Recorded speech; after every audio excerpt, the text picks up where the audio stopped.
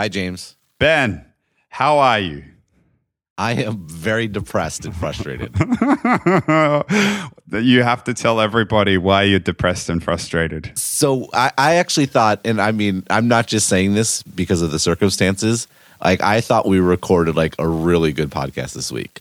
And it was good. It was tight. Wasn't going to need much editing. Like, and you even made like a mistake in it, which let me make one of my points, which was fantastic. And you're not going to do it again. I'm frustrated about it. But it turns out I was recording my mic to an empty file or to a non-existent input.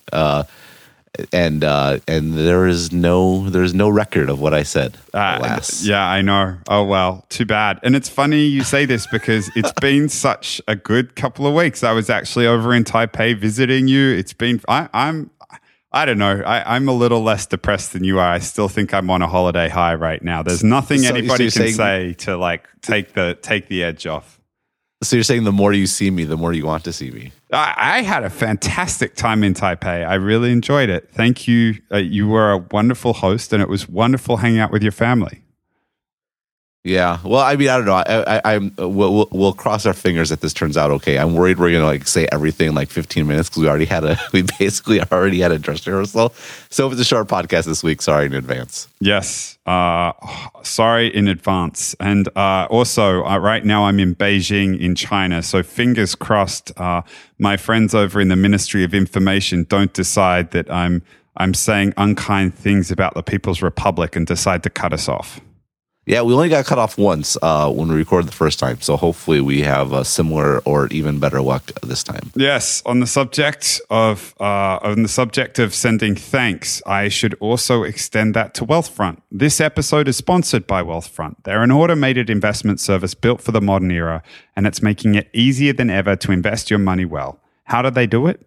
Well, Wealthfront uses software instead of retail locations, salespeople, and so on, so it can offer sophisticated investment advice at low costs that were previously impossible. It has exploded in popularity in the last 2 years, and they now have more than $2.5 billion under management. Check them out at wealthfront.com/exponent to get up to $15,000 managed for free. Very good, and our thanks to Wealthfront for sponsoring Exponent once again. Been a great partner, and we get to thank them twice this week, even though the first one is non-existent. Well, we sent them our thanks in spirit, and now we're recording it as well. Yes, exactly. And no, we don't need any tips. It was just a screw up. I'm not going to place blame on anyone or anything or any app or whatever it might be. I should have caught it. Anyhow. So, James, can I say that our original recording was disrupted? Oh, or is that an improper application of the term? See, if we hadn't had this problem, you wouldn't have been able to make that terrible joke. Well, the silver linings. There we go. I think it would be an improper. Well, it depends. It's an improper use of the term disruption, as lots of tech people like to use it. But in terms of the word in common English, it's probably an appropriate usage of the term. Yeah. So, I mean, Professor Clayton Christensen, who you formerly worked with, and who I don't know personally, but have certainly read all his work, and someone I admire greatly. Had a piece in the Harvard Business Review with a couple of co-authors basically trying to reclaim the word disruption.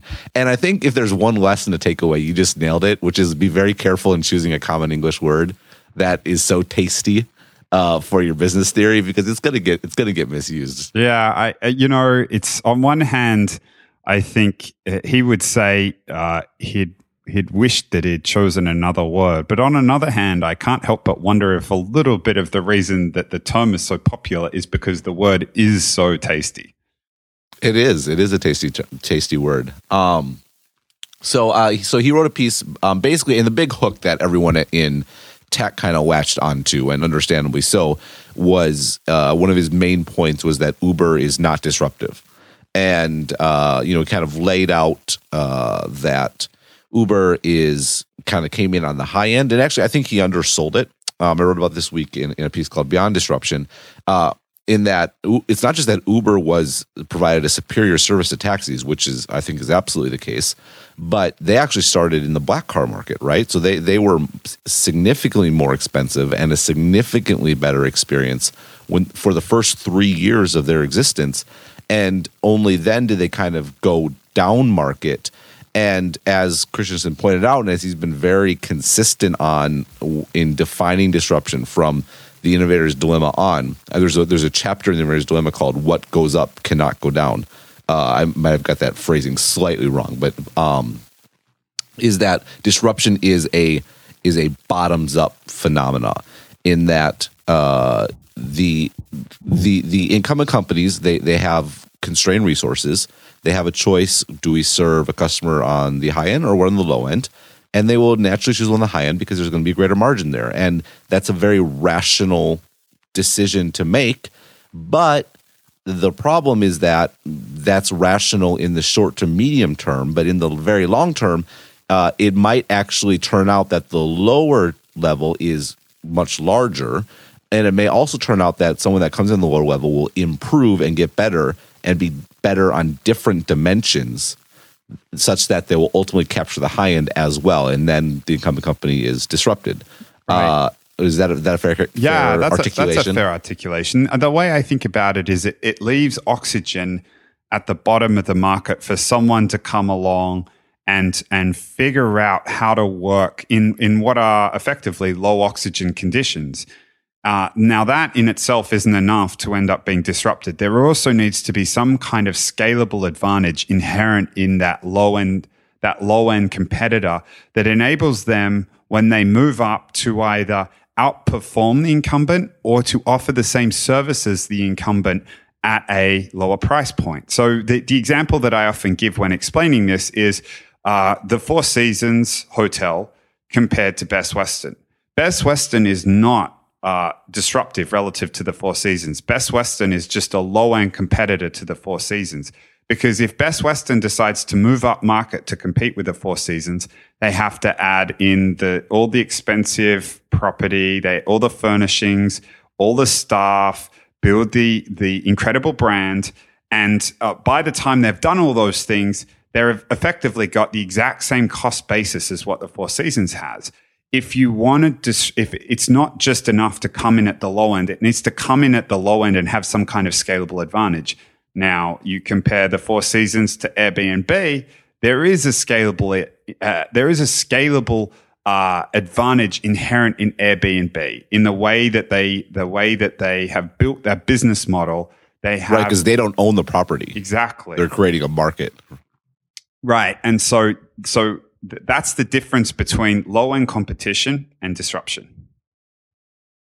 Right. I think that's a good extra point. But I think the point that Christensen was kind of indexing on, and then again, this is a point he's made consistently, is this aspect of it being low end, and the fundamental reason why Uber was not disruptive.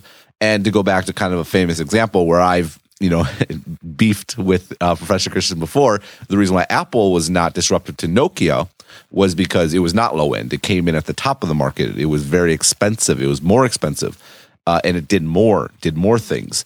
And that's kind of so yes. So what's funny is the whole point of my article was I agree. I agree that Uber is not disruptive. That's exactly right.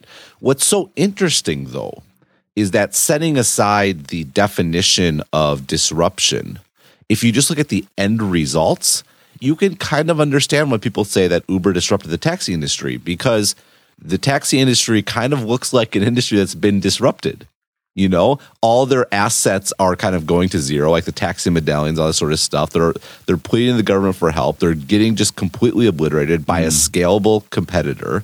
And so what's interesting, what I was trying to explore in this piece is, okay, I grant you that Uber is not disruptive, but the end result looks an awful lot like disruption. So what might be happening here? And that's kind of the point I was trying to explore with the idea of being beyond disruption. So I think you've picked up a fascinating thread and pulled on it, and I think it's something that warrants the exploration that you're giving it. It's interesting. It's interesting in the case of the iPhone and Nokia, and it's almost easier to talk about it there because it's played out a little bit further. What you're describing. So I actually think that I'm gonna give it a little bit away, and then we'll come back and talk about it. But I actually think Uber is disruptive. But let me give you that teaser, and then let's go back to Apple, the iPhone, and Nokia.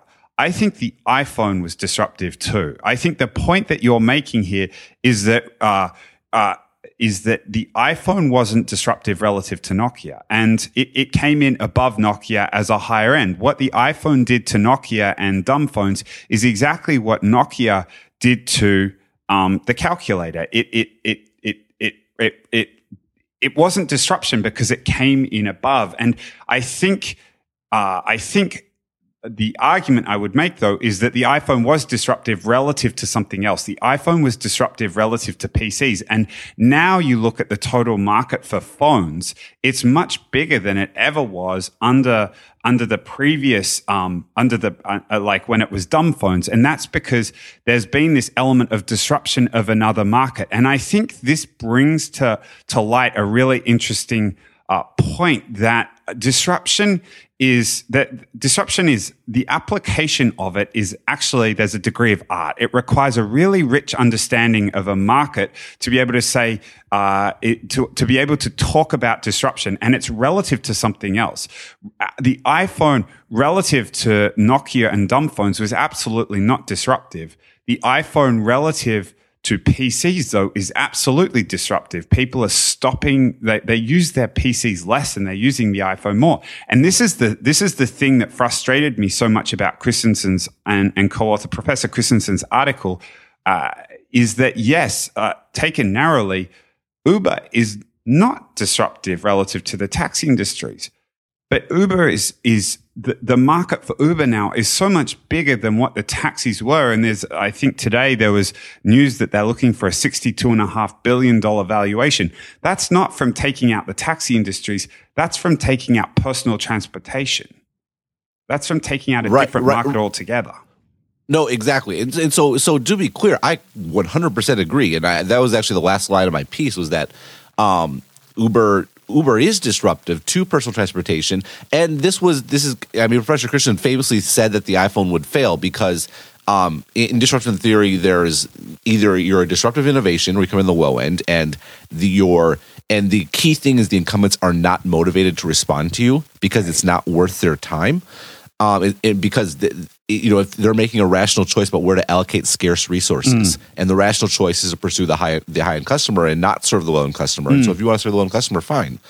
So in the case, and so for the opposite of disruptive innovation is a sustaining innovation, which is like you're taking away the best customers with a superior technology, a superior product. And according to disruption theory, the incumbents are heavily incentivized to respond to that. And furthermore, the theory states that the incumbents will almost always win that battle. Yeah. And so the kind of the thing that I'm picking at here a little bit is I'm dissatisfied. And I get this all the time. Whenever I talk about that the iPhone was not disruptive, I get 47 tweets echoing Professor Christensen, who stated, "Oh no, the iPhone was disruptive PCs." I'm like, okay, fine. I don't disagree. It is disrupting PCs, and actually Android more than anything disrupted Windows. But we still haven't explained what happened to Nokia, and that's what I'm interested in understanding, and I'm interested in the context of Uber and taxis and understanding. Okay, that's fine. Disruption fits, and I guess I have several threads going on here. I guess the first thing I would want to note and make clear is I like disruption. I subscribe to it. I think it has incredible explanatory power in some situations. And I guess the frustration I have, at times it kind of came across this article, but it definitely comes across with many of the adherents of disruption, is the presumption that disruption is the end-all, be-all of explanatory business theory. And I just don't think that's the case. I think it fits in some circumstances and it does not fit in others. I think that's exactly right.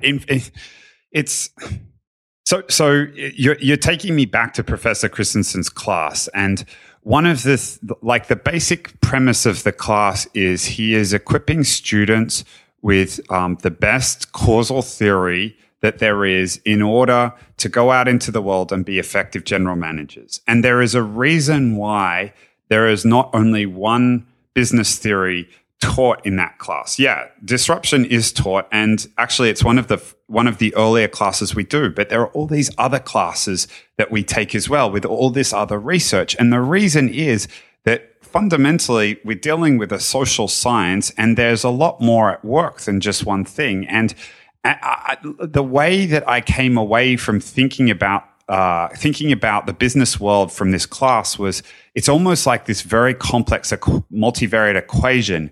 And each component, each theory has a certain degree of explanatory power.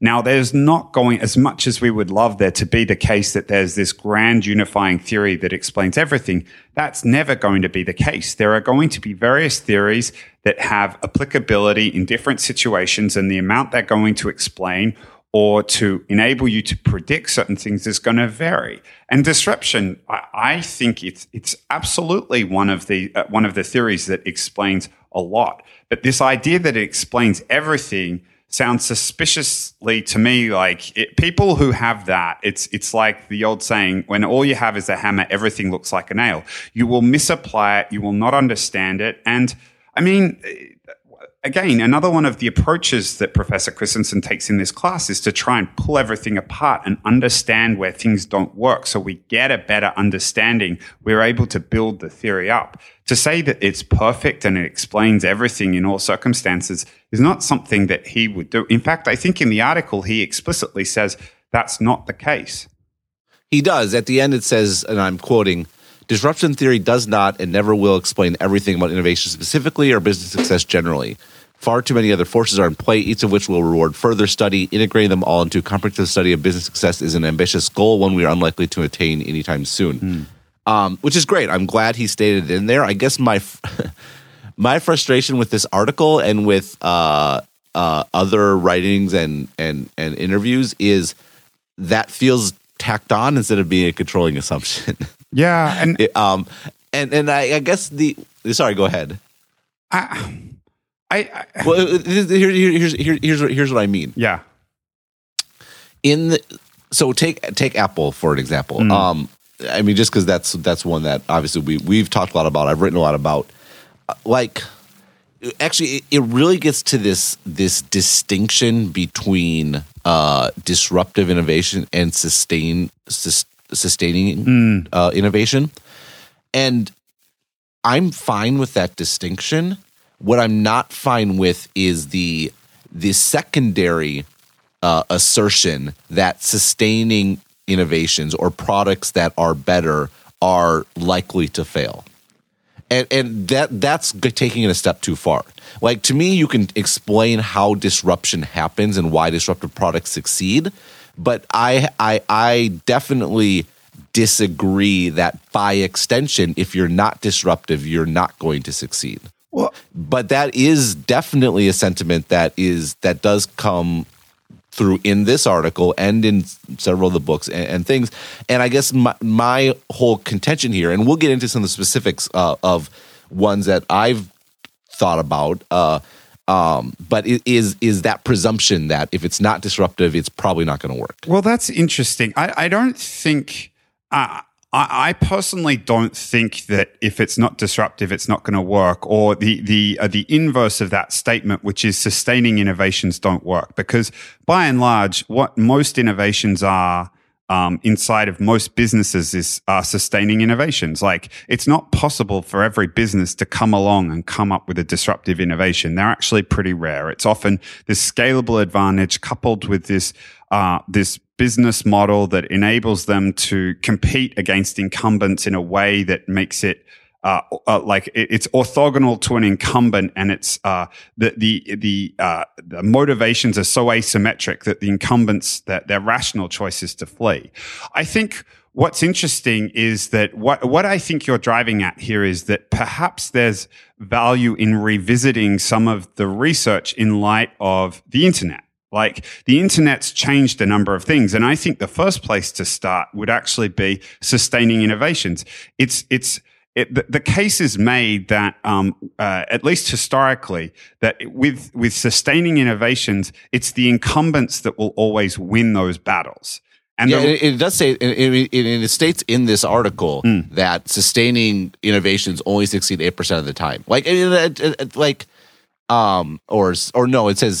says that was the disk drive 6% of the time. It doesn't state a number, but it says the data supports the theory's prediction that entrants pursuing a sustaining strategy for a standalone business will face steep odds. The problem is, yes, I guess that gets to my point. Like, in the areas that was studied, that may be the case, but I think there's other areas where that's not necessarily the case. I dislike this over-indexing on if it's not disruptive according to the Christensen definition, where it has to be, the low end and all the sort of stuff that he laid out in this article, that it's almost certainly going to fail. And that is one of my biggest frustrations. I mean, of course, and I think if the case is it's just disruptive and just sustaining, then that's going to be enough to determine what's going to succeed and what's going to fail. I think it would be foolish to just state that, because there are so many other factors at play, right? And but we see article after article like this. I mean, there was one in HBR again, like last summer, saying Tesla is almost certainly doomed because they're not being disruptive. They should start out as like a golf cart company or something like that. I mean, I'm kind of overstating it to make a point, but you do see this again and again. Like, if it's not disruptive, it's not going to succeed. And I just think that's unfortunate. I think it does disruption theory a disservice. Yeah. Because again, disruption theory has tremendous explanatory power when applied in areas where it makes sense. And I guess my big contention, we should probably get into specifics here instead of just talking around it. Yeah. My big contention is that there are actually definable situations where disruption theory does not apply, where there might be room for another theory, and I think disruption theory adherents would do themselves well to leave room for there being other theories. Yeah, I mean, absolutely. I don't think anyone's... I think it's more a all things being equal type argument, as opposed to something's disruptive, something's not disruptive, and then, or sustaining, it will succeed and it will fail. But I like, even before we get into the disruption, I think there's a point around this sustaining thing that I wanted to make that I think is an example of how, as a result of internet economics, which is something that you've picked up a lot in your writing, this idea that marginal cost is moving to zero, and I'm sure it's something we're going to talk about a little bit more. The argument has been made historically that sustaining innovations, these improvements that are accepted by the incumbents, these are battles that incumbents always win. Now, I actually think that one of the changes in the internet world is that may not always be the case. So traditionally they've always won because they'd be the ones that could throw the most resources, and because it fit their business model, that's what they want to run with. But the internet changes that. Like, one of the big advantages that you can get is from like data. And if you are an incumbent, if you're an incumbent and someone gets a first mover advantage on the basis of data, a sustaining, like in the past, you might be able to win if it was not relying on data. But if you're first mover and you start using data, you start building up this virtuous cycle, and it can generate an unassailable lead. And so an example of this might be Google. Like, Yahoo owned the search business before Google came along. Google came along, and Yahoo, like the theory would suggest Yahoo would see what Google's doing, copy it, and run with it, right? And because they have more resources than Google, they should win. But Google built up this advantage based on data that Yahoo was unable to catch up on. Well, yeah, to a degree. I mean, I think the other thing people forget about Google and Yahoo is that, I mean, Yahoo was... And all search engines at that time were kind of linear scaling ideas. I mean, Yahoo itself was a directory, like a human curated directory. Like here, if you want to see a web page about science, you go here. But even the search engines were like pure, just like searching text and stuff like that, and relevance of that. What made Google so powerful, and this was almost like Google was almost just a pure like superior technology is going to win sort of thing. What made Google so powerful was that Google built its search index on the link, like something that was totally native to the web, and what made this so powerful was actually the more pages there were on the internet, by extension, the more links there were, and the more links there were, the better Google's search became. So unlike all the other search engines, which got worse the bigger the web got, Google actually got better the bigger the web got. And they were just so superior from a technological angle that I don't think anyone really had a chance. I do think your point is a good one, though, but it probably fits better with Google and Bing. Yeah. Because at a very core level, Bing is using the same idea as Google is, but they're so much more behind, both in time, but also in number of searches per day, for example, that all things being equal, if say everything was totally equal, but you put their current market shares as they were, you would expect Google to actually increase its lead just because it's accruing so much more data and so much more interaction and things like that. Yeah, I think the reframing it of not Yahoo but rather Bing, I think that's a very good point. So let's get into some of the specifics of like of the where things might not have been disruption, and I think so we'll start with Apple. So Apple, I don't know if we kind of got into it to a degree with Apple and disruption and all this sort of stuff, but I don't think we ever talked about this point specifically, which is funny because this is the reason we started the podcast.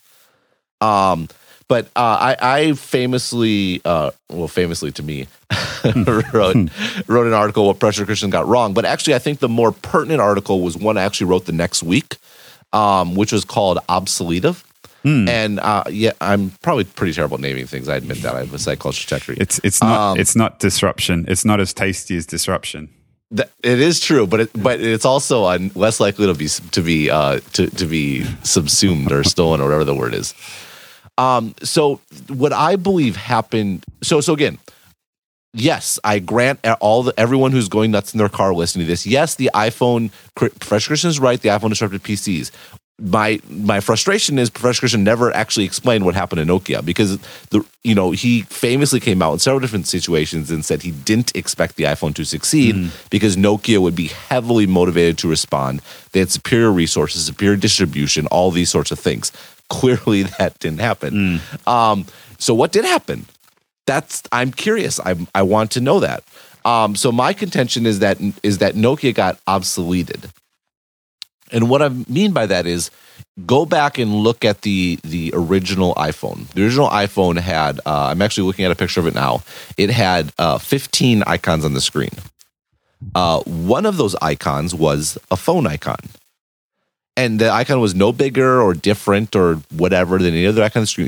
It was just another app on the screen. And what happened was that phone icon, that was Nokia. Nokia got reduced to an icon on a general purpose computer. And they were just fundamentally ill-equipped to, they had no chance. It was no different than the PC, what the PC did to the typewriter, right? Like it completely subsumed it. The same thing happened to BlackBerry. BlackBerry is famous for doing email. Well, what was email on the iPhone? Yeah. It was another icon on the screen right next to the phone icon. Yeah, exactly. It's making me think of like what Nokia did to the calculator, Apple did to Nokia. Right, you mentioned that before. No, exactly. And you see, there's lots of examples of this, actually. I would argue obsolescence is actually a more impactful and has done more to change, to redistribute value in technology than disruption has, frankly. I mean, because you see this again and again where the general purpose device just obliterates all these specialized devices underneath it. And then over time, lots of specialized devices get built up, then boom, they're all up. The iPhone did it to the iPod. What was the iPod to the iPhone? Yeah. It was another icon on the screen, and right? the camera too, right? The digital camera. It's the same thing happening right now. Absolutely. You see, I mean, the typewriter, the word processor by the PC, typesetting was obliterated by desktop publishing, the newspaper by the internet broadly, CD player by the iPod by the iPhone. I mean, you actually see this happen again and again in technology, and a lot of it has to do with Moore's law. A lot of it has to do with the rise of kind of just general purpose computing and operating system, that sort of thing. And so that's what I think happened to Nokia. They didn't get disrupted. No, they got obsoleted, and then you can follow on from that. So again, yes, I will not grant you, I will fully agree that the iPhone was disruptive to PCs, but stage one, that was stage two, right? It wasn't disruptive right away. The first thing it did was wipe out what was there, and then I just said it's a general purpose computer. Oh, it's a general purpose computer. It's a general purpose computer in every pocket, everywhere. It's interesting. That seems like a good vector to then disrupt other general purpose computers. These are it's interesting though, because all the instances of all the examples you mentioned, Nokia was wiped out by disruptive technology, but it wasn't disrupted. And I think this is where a lot of people get hung up, and then they just equate the two. And I think what you're describing is exactly right. The process by which Nokia got destroyed was not disruption. It was destroyed by a disruptive technology. And you know what? Like, this is getting at the biggest frustration I had with the article that Professor Christensen wrote with his co-authors,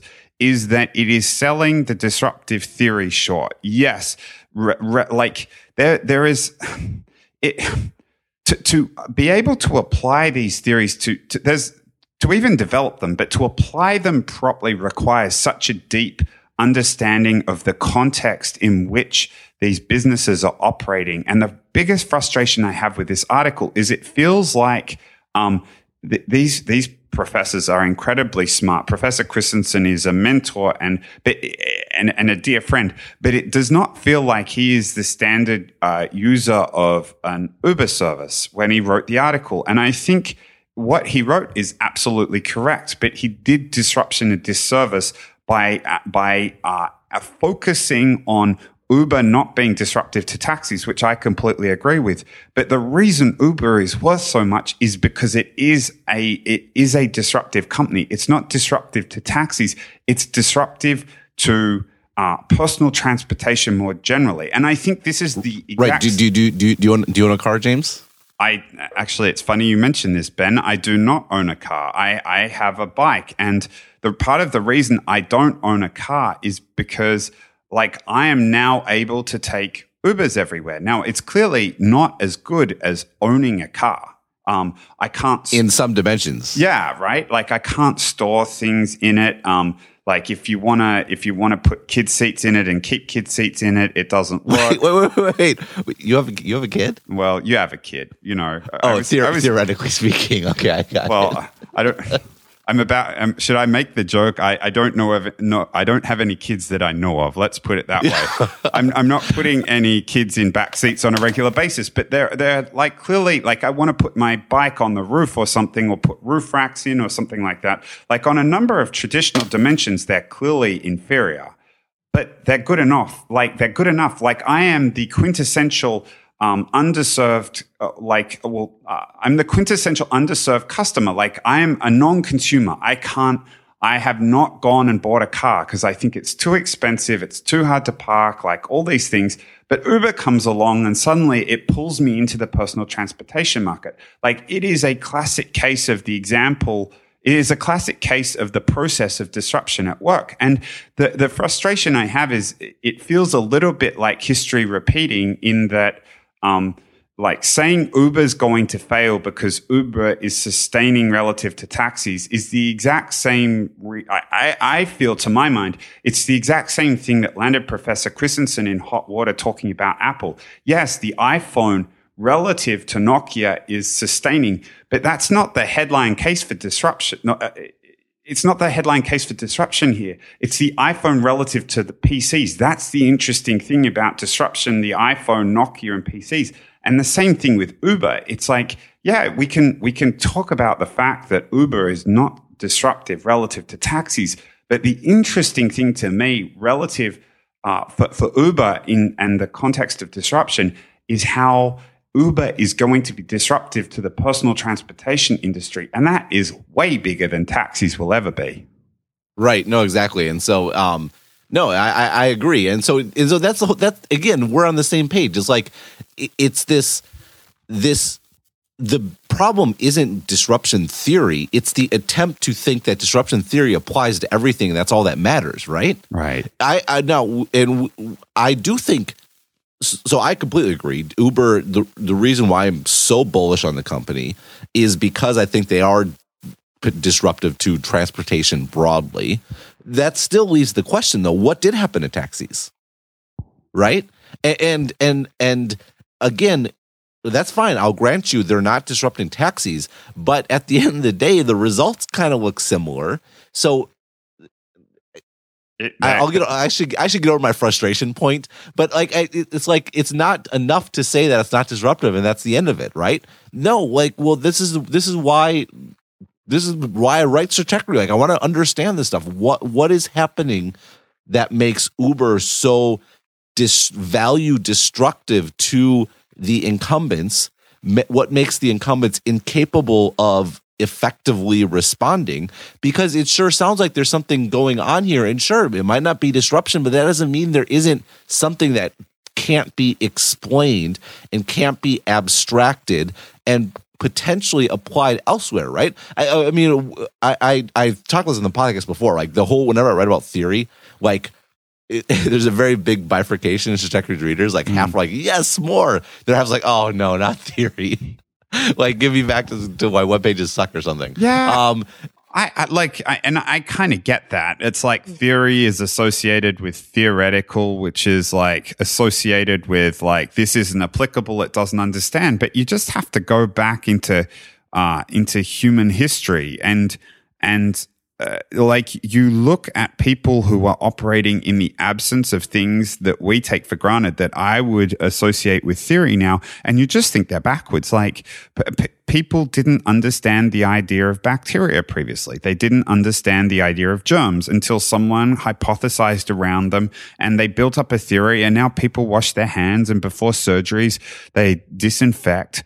And like that's a theory. That's an understanding of, like, when we're talking about theory, good causal theory, what we're talking about is an understanding of how the world works and why, like what causes what and why. And to not be interested in theory or to dismiss it is what's going to inform your understanding of the world? Like, you're going to have to wait and see what happens every time. You're not going to be able to predict what happens. And that's what the value of good theory is. It's like disruption is so phenomenal to me because it allows me to pick up this lens and apply it to a situation and understand what's going to happen. Now, of course, it's incredibly important that you, like with any tool, that you apply it properly.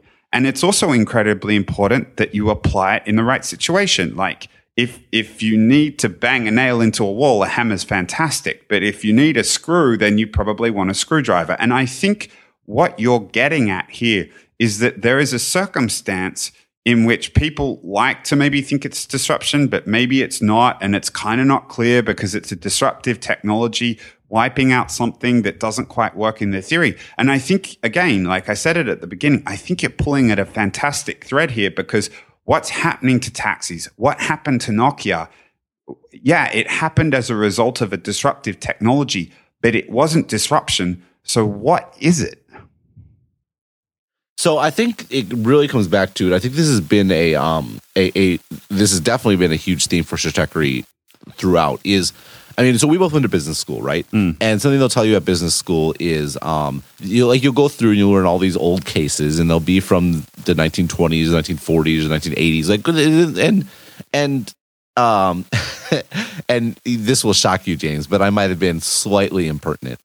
I remember wait, really? I cannot imagine that, Ben. I cannot. My first day of like the introductory strategy class, and I see like the 20 companies we're going to look at, and I go up to my professor, and I'm like, "There's no like technology or internet related companies here."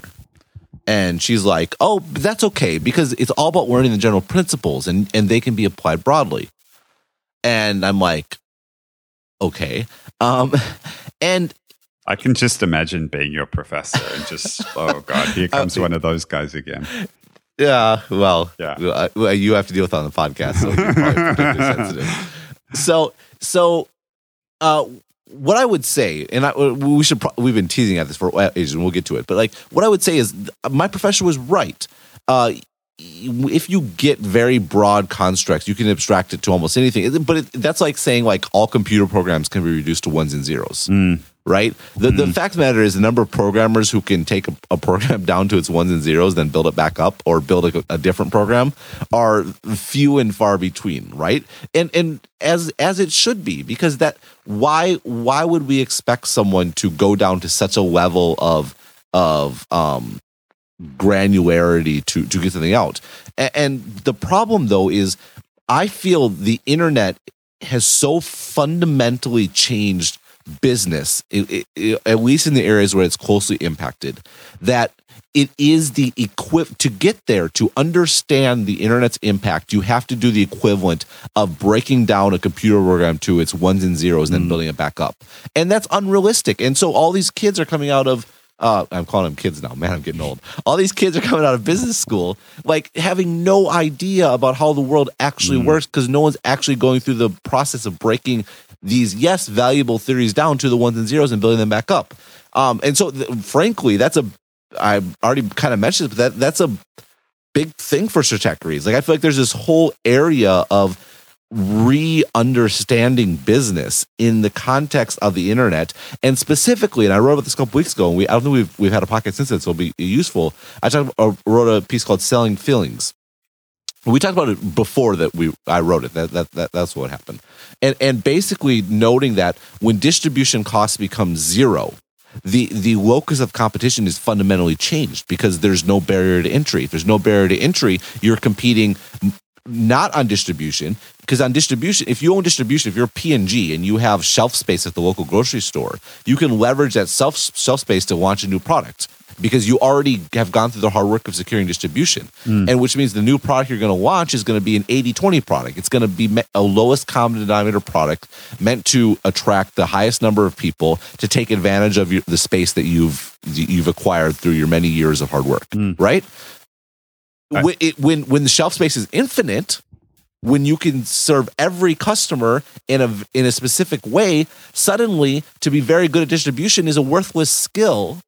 And not only is it a worthless skill, but if your company's been primed to deliver products that are 80-20 products, you're going to get screwed by the 100 products, the ones that are super focused on the consumer experience, on focus on a niche and delivering exactly what customers want. And this goes back to the data point for one, because you're set up with different assumptions and your incentives are messed up and this very structure of your company's messed up. And this is what the internet has done. It's zeroed out distribution costs and it's zeroed out transaction costs. Where you can have a company that can realistically, like Google can realistically serve every single person on the planet. For effectively $0 additional dollars. And it's not exactly true. Obviously, they have to build more servers and stuff like that. But from a marginal cost perspective, a marginal cost is the cost, what it costs to serve one additional customer. If Google's marginal cost is effectively zero, right? It's like 0.000000001 cent maybe, right? It's effectively zero. And so go back to disruption theory. Go back to the name of the book, Innovator's Dilemma. What is the dilemma? The dilemma is that you are a resource-constrained manager deciding which customer to serve. Do you want to serve the high-margin customer or do you want to serve the low-margin customer? And the rational manager chooses to serve the high-margin customer, even if in the long run the opportunity is greater with the low-margin customer. But if you don't have constraints, that all goes out the window. If the marginal cost of serving one additional customer is zero, the dilemma is gone. And this is if you want to pull the disruption being disrupted angle, this is what it is the dilemma. The internet has obviated the dilemma, at least in certain cases, and that's the case with Uber. For Uber to serve one additional customer, for Airbnb to serve one additional customer, costs them $0. So sorry, I didn't mean to interrupt. No, go ahead. No, I for a while. That was pretty epic, but it was also really instructive. And I think your point around thinking about how transaction costs drop to zero, how distribution costs drop to zero, and you go back to what we were talking about earlier about how business is effectively this one long equation, and it requires such a first principles and critical thinker to be able to come out of an MBA program or approach business and understand what the implications are on running a business as a result of that happening. And I think that's the value of the exploration that we're doing right here. Now, I will say this about disruption. I don't think it's been entirely obviated, because your point around marginal costs dropping to zero is absolutely correct. And that's the really fascinating thing here. The fixed costs associated with building up one of these businesses, though, is still absolutely non-trivial. So if you're an incumbent and you see someone coming along building one of these businesses, you still are faced with a similar, it's not the same dilemma. Like the equation's changed because it's moved much more from the variable side to the fixed side, but it's still a massive dilemma, because if you're the taxi industry or the hotel industry and you're a company in that industry and you're sitting there and you're seeing this come along and you're thinking, well, my choice is I can continue to run my existing business and squeeze the most out of that, or I can try and invest to compete against this disruptive upstart. And maybe like if I do that, well, I can put all this money in and maybe it fails and I look like an idiot, or maybe it succeeds and I wipe out my existing business and who knows what to do there. So like neither of these options look fantastic. So I'm just going to keep running my existing business. It's not like all the costs have gone out, and those fixed costs are still tremendous. So there still is an element of the dilemma, I would argue. It's just that the nature of it has changed dramatically. So this is actually super interesting, and there's a couple things to unpack here.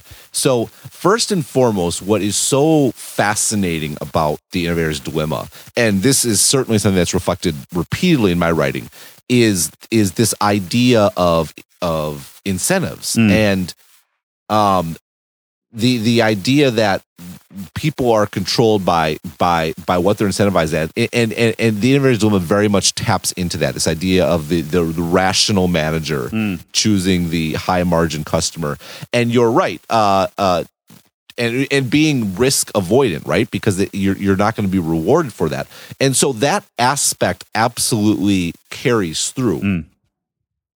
What doesn't carry through, though, and it's funny you bring up fixed costs, because I think that's actually a big part of that. What doesn't carry through is the innovator dilemma's focus on the low end. Okay, so you're right. So let's look at the fixed costs from the new company perspective, from the Uber perspective. Okay, the whole thing with fixed costs is they're invested in front of the revenue, right? You're putting in a ton of money to build up the servers, to build up the app, to build all the sorts of things, and then ideally, now it's a sunk cost, right? So for you to take on one additional customer, the margin, that's a marginal cost. It's how much does it cost to serve that customer in addition to the customers you already have. A fixed cost, you've already spent it. Okay. So the only benefit of an additional customer is in your accounting, you get to spread out your fixed costs over that many more customers. The motivation then is if you have very high fixed costs, you are strongly motivated to have as many customers as possible so you can spread out those costs over more customers. Okay. So if you're in a business where you have zero marginal cost and very high fixed costs, you're basically incentivized to serve every single person on earth. That's the rational thing to do. So, but you can't do it instantly, right? You can't instantly serve every single customer all at once. So the question comes, so a few things going on here. One, your ultimate goal is to serve everyone. And that's different than the manager in your traditional innovator's dilemma, which is resource constrained because of there's marginal costs. If there's no marginal costs and high fixed costs, you are motivated and theoretically capable of serving everyone. But you can't serve everyone immediately. You have to scale. So where are you going to start? Well, keep in mind, what is your cost basis? Your cost basis is zero when it comes to marginal costs, but it's significant when it comes to fixed costs, which means if you start out with a small number of customers, the fixed costs applied to each customer is going to be very large, which means your motivation is to get customers who provide high revenue and have a high willingness to pay, which by extension means your motivation as a company with high fixed costs and no marginal costs is to start at the high end. And then as you scale and as you can spread out those fixed costs over more and more customers to move your price point down, and because your cost basis goes down with scale. That's the whole point of a scalable business is your cost basis goes down the more customers you get. And so what's happening here is the exact opposite of, and that's why this is something new. It's not disruption. It's because it starts at the high end and goes down. Whereas, yes, disruption is low end and goes up. But again, to my earlier point, the end result for the incumbent actually ends up being the same. Yeah, I think what you're touching on is absolutely critical. I think the reason that disruption has historically started at the low end is because the companies need to figure out how to survive in that low oxygen environment. And what the nature of the internet has changed is that because marginal cost drops to zero, these companies don't need to worry about figuring out how to operate in low oxygen environments. The internet does it for them. It takes the cost of serving one additional customer to almost zero. So by virtue of providing a service that the marginal cost is already zero at, they don't need to worry about starting at the low end. They can start with the much more profitable customers. Now, I think there's an important caveat here is that what you're describing does only apply to businesses where it is an internet service. It does not change the nature of the dilemma for things where it's fundamentally much more about a physical service. So if you're still providing a good or you're still selling a good, that still needs to be manufactured and there still will be all the distribution costs and whatever. And that's the case where I think the trying to start at the high end and move down is probably going to be a challenging set of circumstances. But for these internet services where one more customer equals effectively zero marginal cost to serve, I think this point is absolutely fascinating. Yeah, no, I'm glad you mentioned that because I actually got multiple emails. I actually addressed this in a follow-up in the daily update asking, so Tesla fits, right? Because they're starting at the high end. It's like, actually, no, they don't fit at all. Right. They don't fit because, to your exact point, every expensive car that Tesla makes is an inexpensive car that they're not making, right? It is like they are resource constrained, as is any company that has a marginal cost attached to any additional customer. Because if you have zero marginal costs, you can serve infinite customers. But as soon as your marginal cost is more than zero, like you are going to be, there is eventually going to be what's called a marginal customer, which is the last customer that's worth it for you to serve. And a marginal plus one customer you're not going to serve. Right. And so, no, Tesla does not fit. Now, does that mean Tesla is doomed? Again, no. Tesla and disruption theory, they should build golf carts? Well, no. Like Tesla is pursuing their own thing. I think there's lots of evidence that when there is, when the level of technological change is like a break point, like electric versus the combustion engine, that you probably do see much more opportunity than, say, going from a manual transmission to an automatic transmission, right? Sure, that was a change, but it was still in the same paradigm. Again, so we'll see. Maybe Tesla will succeed. Maybe they won't. They don't fit this. Right. There's also the whole experience angle, right? This is the criticism more. Yeah, go ahead. No. I was going to say this is what the experience angle is interesting, and this point that we've just made is interesting because this is one of the points that distinguishes what happened with Apple and Nokia from what happened here with Uber, taxis, and personal transportation, because Uber is a case where the marginal cost to serve an additional customer is zero. That is definitely not the case with Apple. Well, the Apple thing's interesting because because I talked about the obviation article, but the one I'm more well known for it was more talking about why Apple, because there was, you forget a few years ago, it was commonly received wisdom that Apple was going to be disrupted by modularized Android, that it was going to become good enough and Apple was going to be screwed. And my argument then, which I feel pretty confident things have been borne out, but it was more controversial then, was that no, that's not going to happen. And it's not going to happen because when you're selling into a consumer market where the buyer and the user is the same person, there is a significant premium placed on the experience of the device that isn't necessarily the case in business markets, which if you go back and look through Christensen's research, makes up the vast majority, if not all, of the examples in his books and stuff like that. And so my contention was that the iPhone is actually going to be far more resistant to low-end modular disruption than people think it's going to be, because the experience matters, and to deliver superior experience, you need to be integrated, and basically you can't overshoot. But I will say, though, the iPhone has never gone low-end, and in that, this disruption theory is exactly right. Like, Apple does face a dilemma about going low-end. My only contention is that just because they're not going low end doesn't mean they're doomed in the high end. There's a much more of a firm moat there than disruption theory would typically argue. But it's worth noting that no, they haven't gone low end. It gets to the same point. To build a low end iPhone costs resources, costs things that they see more profitable to apply to the high end. Right, and I think that's a fair point. Cool. Well, I think this version 2, we went in the exact opposite order we did in version 1. Yes, we did. It was it's a real challenge trying to approach a conversation like this for the first time, even though we've done it before. And it's like I need to not anchor on the previous conversation, but at the same time, I do we made some not to be too immodest, but we made some great points, and I was like, I don't want to forget the points we made, but then you focus too much on that, and then I'm not listening on what you have to say. So if I did any of that, or if it comes across at all like that to anybody who's listening right now, our apologies. But we are doing this again. Sorry for the abrupt ending, but yeah, no, but it was funny. It just kind of suddenly occurred to me that I think we went in the exact opposite order. But I guess the big takeaway is one thing we did talk about last time, we talked about this time, is. And you kind of touched on this a little bit, is theory really is helpful.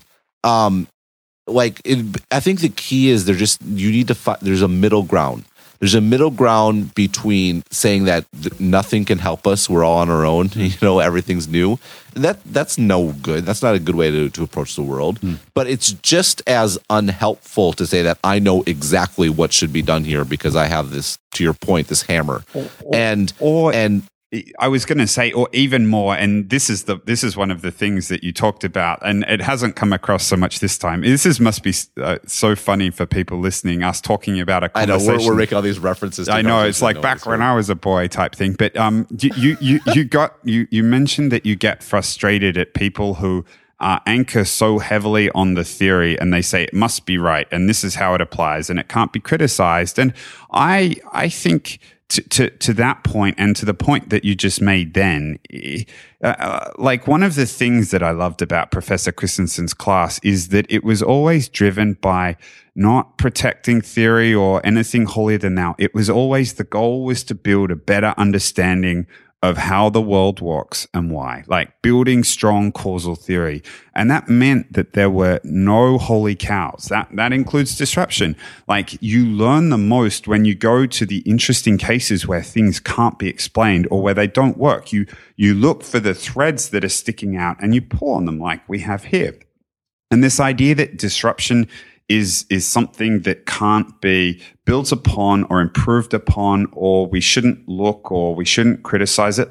No, you don't think that, I don't think that, and I hesitate to put words in anyone's mouth, but I came away from that course with from Professor Christensen's course with such a strong belief. Like we've like it's like a responsibility to go and look for these interesting anomalies and see where they don't work. And the way I think about the theory and the research is there's like this swamp of knowledge, and the theory is like a pylon into the swamp that supports the weight all the way up until it doesn't. And we should like continue to build on that and find instances where it doesn't work and continue to build new pylons out into the swamp.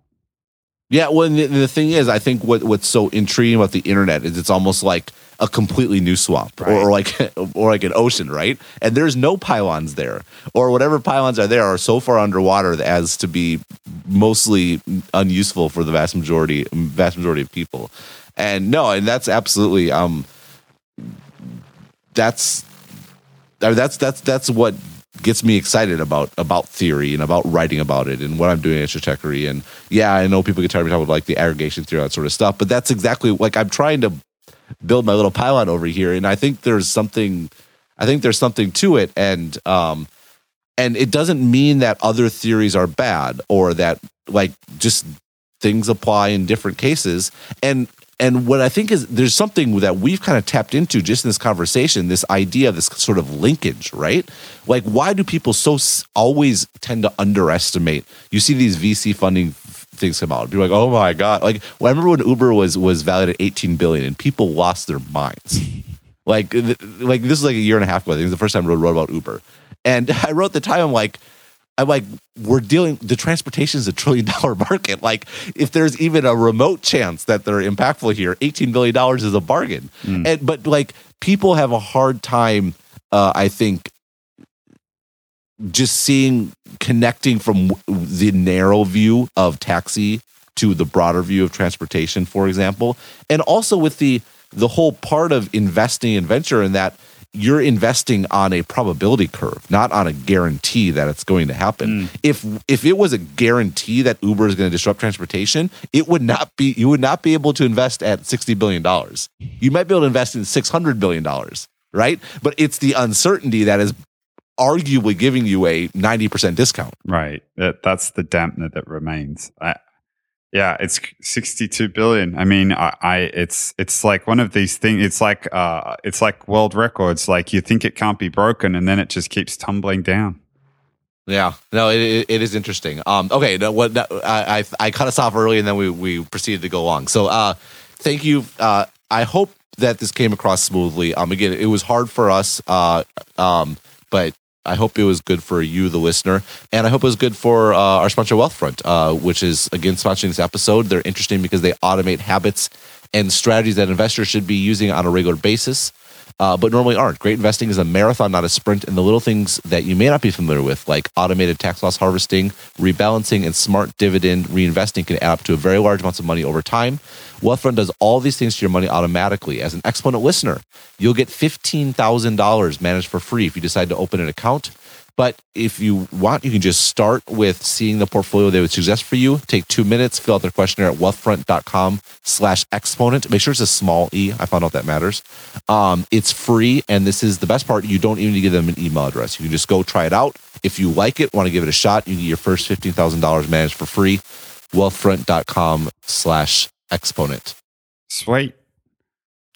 All right. Well, James, thank you for hustling home on a Friday night in Beijing to re-record this episode. My pleasure. I was pedaling through icy winds, but at least like today, I'm able to see everything. When I touched down here, the smog was amazing. Like I realize I'm risking getting us cut off from this call right now, saying nasty things. But you land in the plane and it looked like it was just snowy and, fog and whatever. And then I got into the airport and I realized that you could actually see the smog inside the airport terminal. And that is the first time I've ever experienced anything like that. But I experienced it, funnily enough, the last time I was in Beijing as well. It was one of the worst days ever. And what's funny is, like, 24 hours later, it was totally clear. Yeah, and right? Because like Beijing's like a bull, right? And so if the winds are blowing right, it's totally fine. But if they're not, funnily enough, that's exactly what happened here. And I woke up the next morning and it was a blue sky looking down at me like, what smog? I don't know what you're talking about. Right. All right. Well, we should jump off quickly then before you get yourself in trouble. But thanks for jumping on again, and thanks to our listeners for your patience, and thanks to Wealthfront for sponsoring. Cheers, mate. Great talking to you. All right. Have a good night. See ya.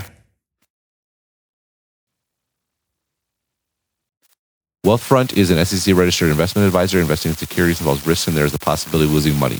Past performance is no guarantee of future results. Please visit wealthfront.com to read their full disclosure.